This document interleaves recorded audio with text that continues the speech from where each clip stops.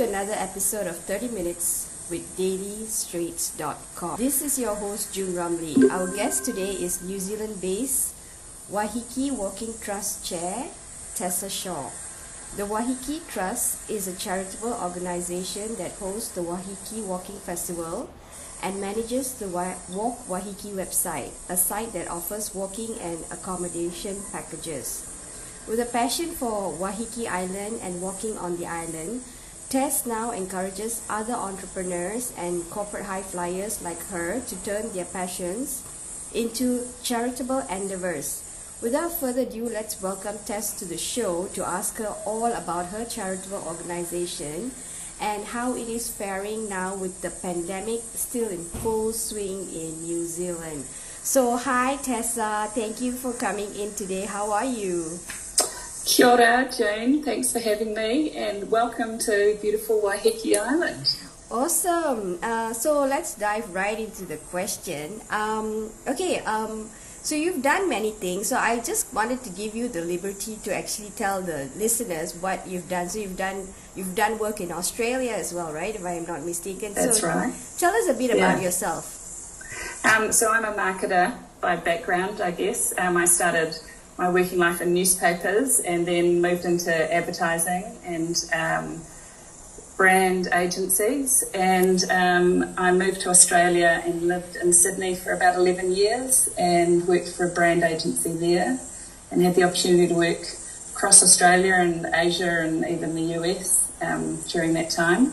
And then I came back to New Zealand and started the New Zealand office of the business that I've been working in and became part of a shareholder in from Sydney. And so we moved back to New Zealand, my partner and I started that. And then it was time for a change of gear for me. So I left that business and I've been doing some work for the Auckland City Mission, chairing the Waiheke Walking Trust, being a little bit involved in the tourism industry on Waiheke Island as well.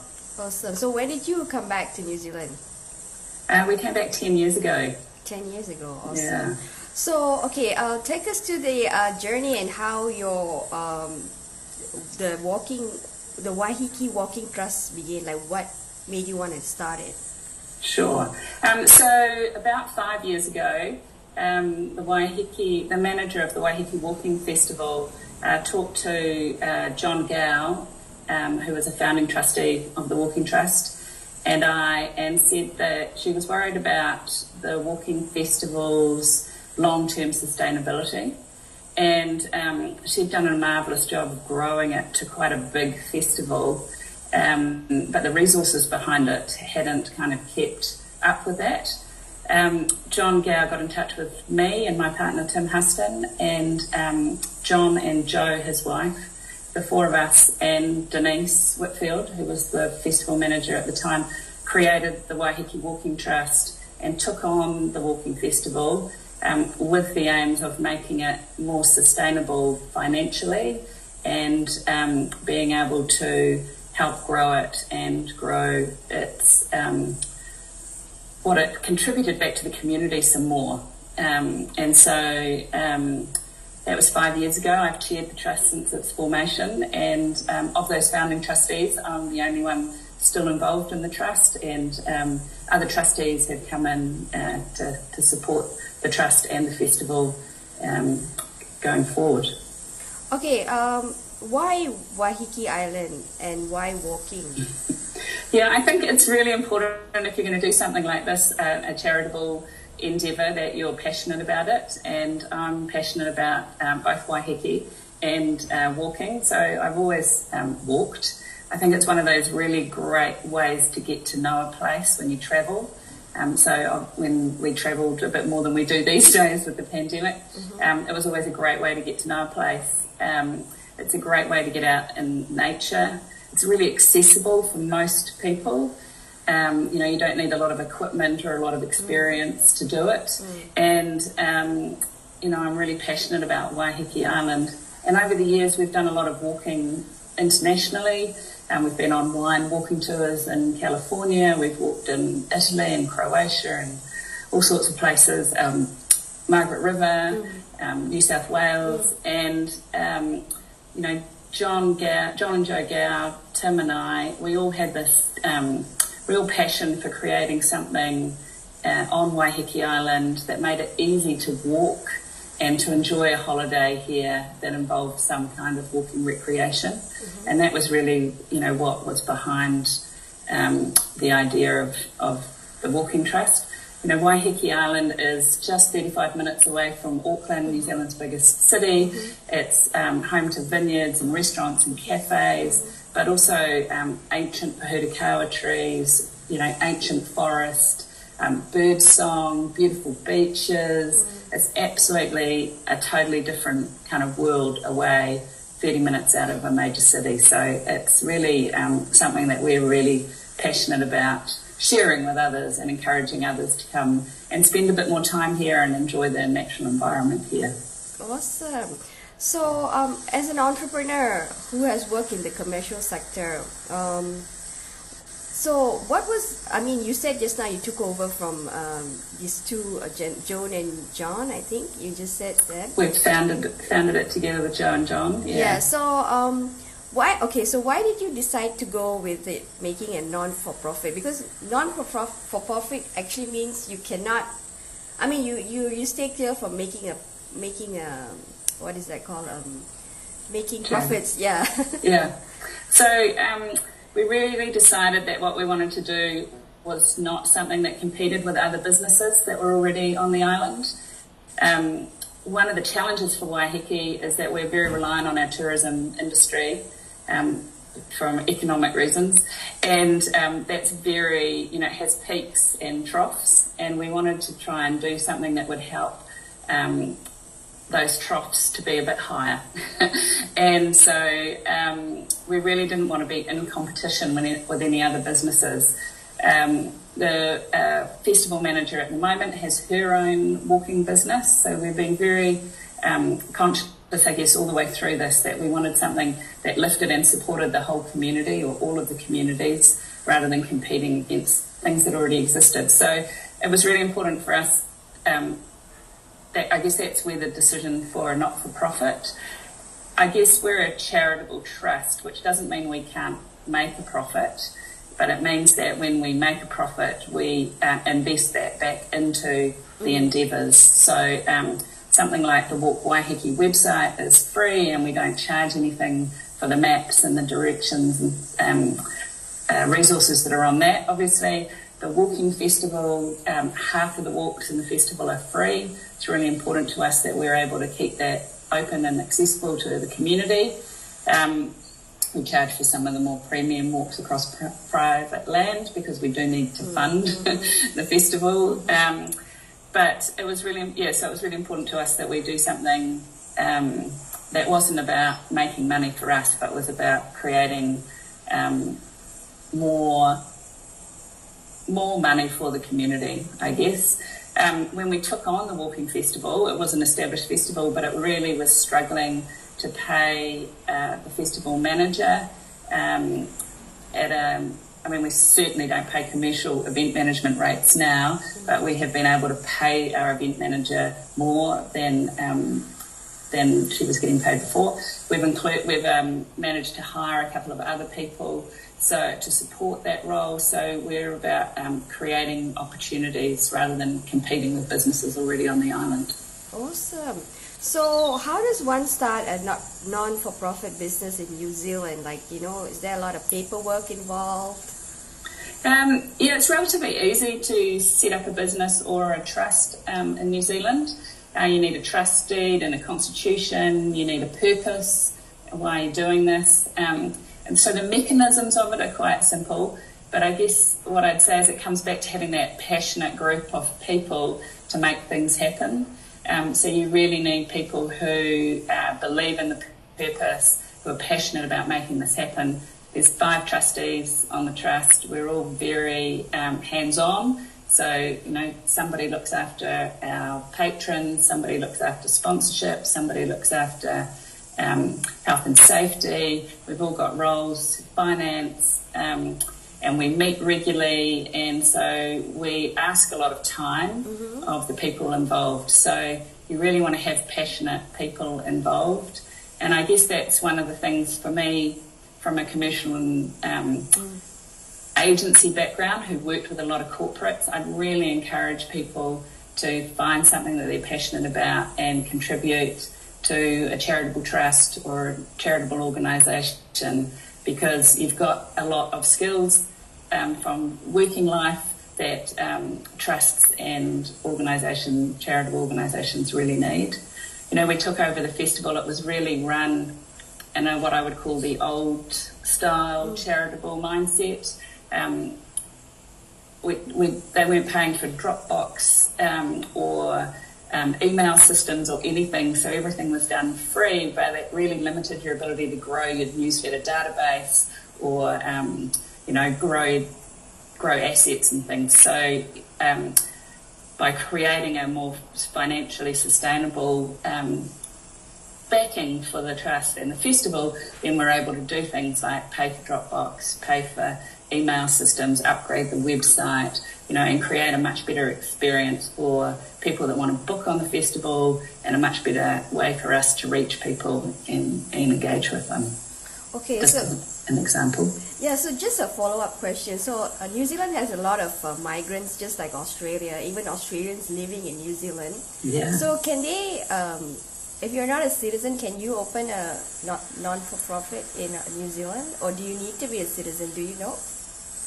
I'm not entirely sure. I know you need a New Zealand-based director or trustee, but that would be probably something to look on the company's office website about. Yeah. Okay, great.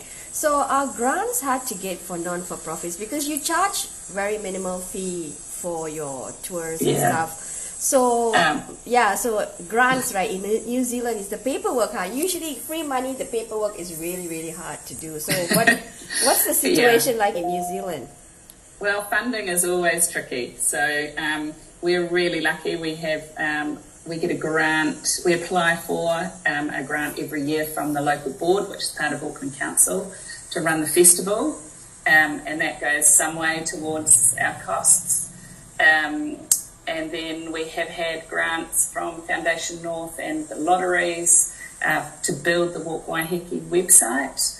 But we find grants quite hard to get for the festival because of the event nature of it. So we rely really on our sponsors, on our patrons program, who are philanthropic benefactors for us, who help us with donations, and we really rely on those things. Plus we've started looking at small fees for premium walks in the festival, and other ways that we can help cover the costs, I guess, so the festival breaks even. So these donations by these companies, they're all tax free for them when it comes to from tax time when they do it? Yes, so we're a charitable organisation, so they count as charitable donations. There's not all of it can be claimed, I believe, because there are some benefits, and so a portion of it is a charitable, in terms of sponsorship, a portion of it is a charitable donation, and a portion of it is a sponsor benefit, if you like.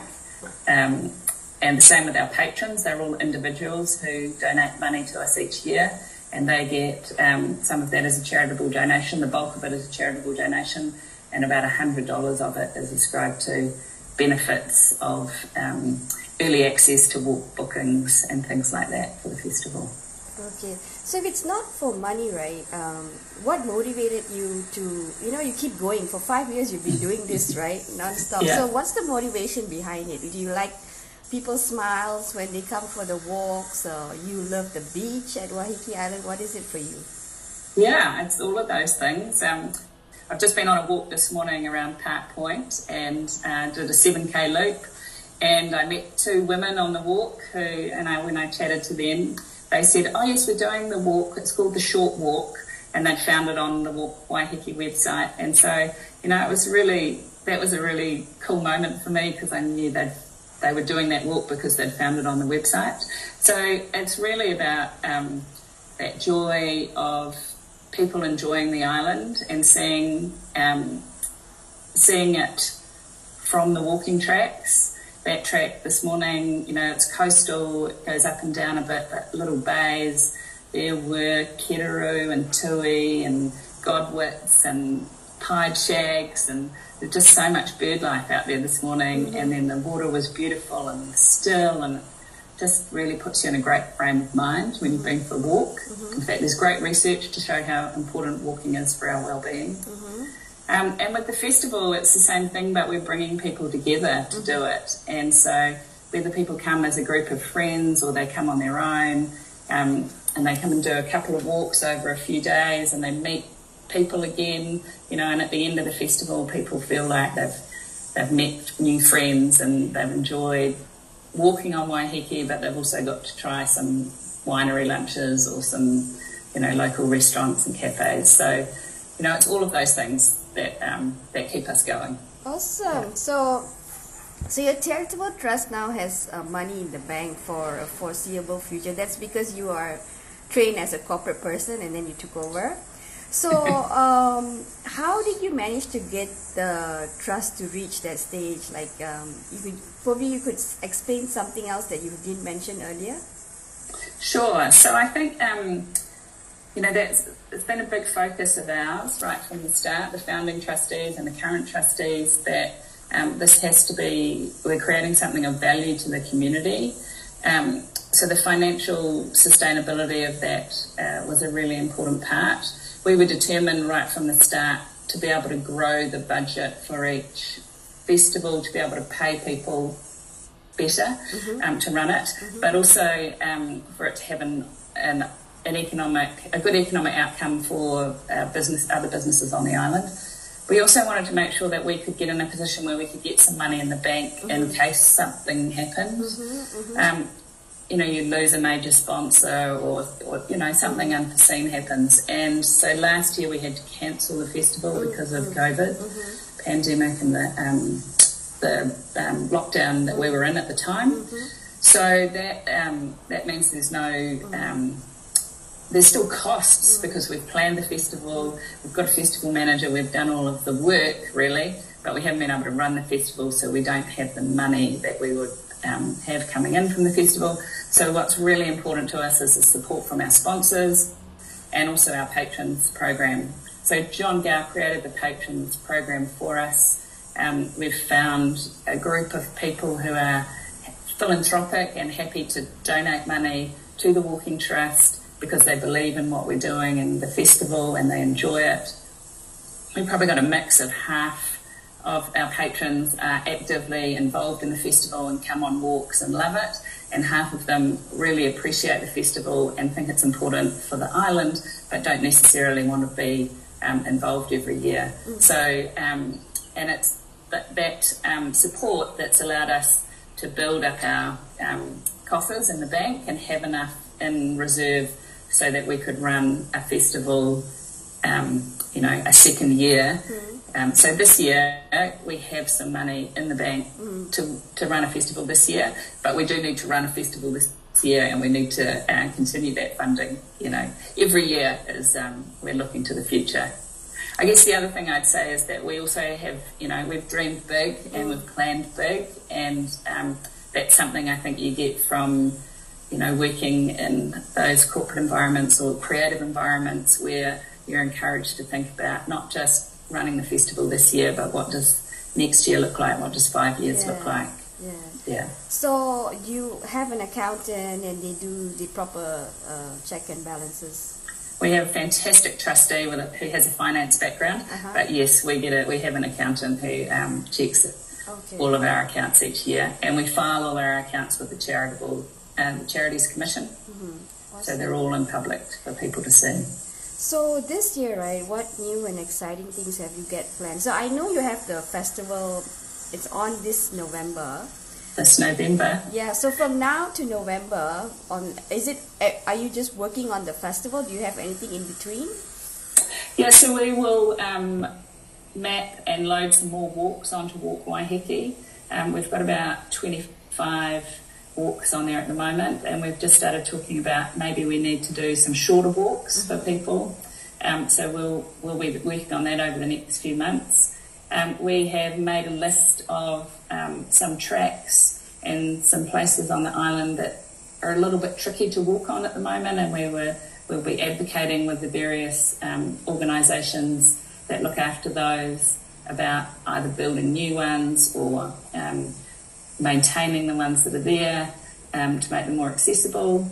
So we've got a list of sort of those sorts of things we're doing, and then yes, there's a lot of organisation around the festival. So the festival runs over multiple weekends and during the week, and it's normally more than 50 individual walks, and some of those are on private land, some of those have winery lunches in them. So we'll be liaising, or the festival manager will be liaising with all of the restaurants to work out, what can we offer and at what price. We'll be liaising with our private landowners to say are they happy for us to walk on their land again, and scheduling those things. And so the festival manager's pretty busy from April through to November when the festival runs. And I guess right now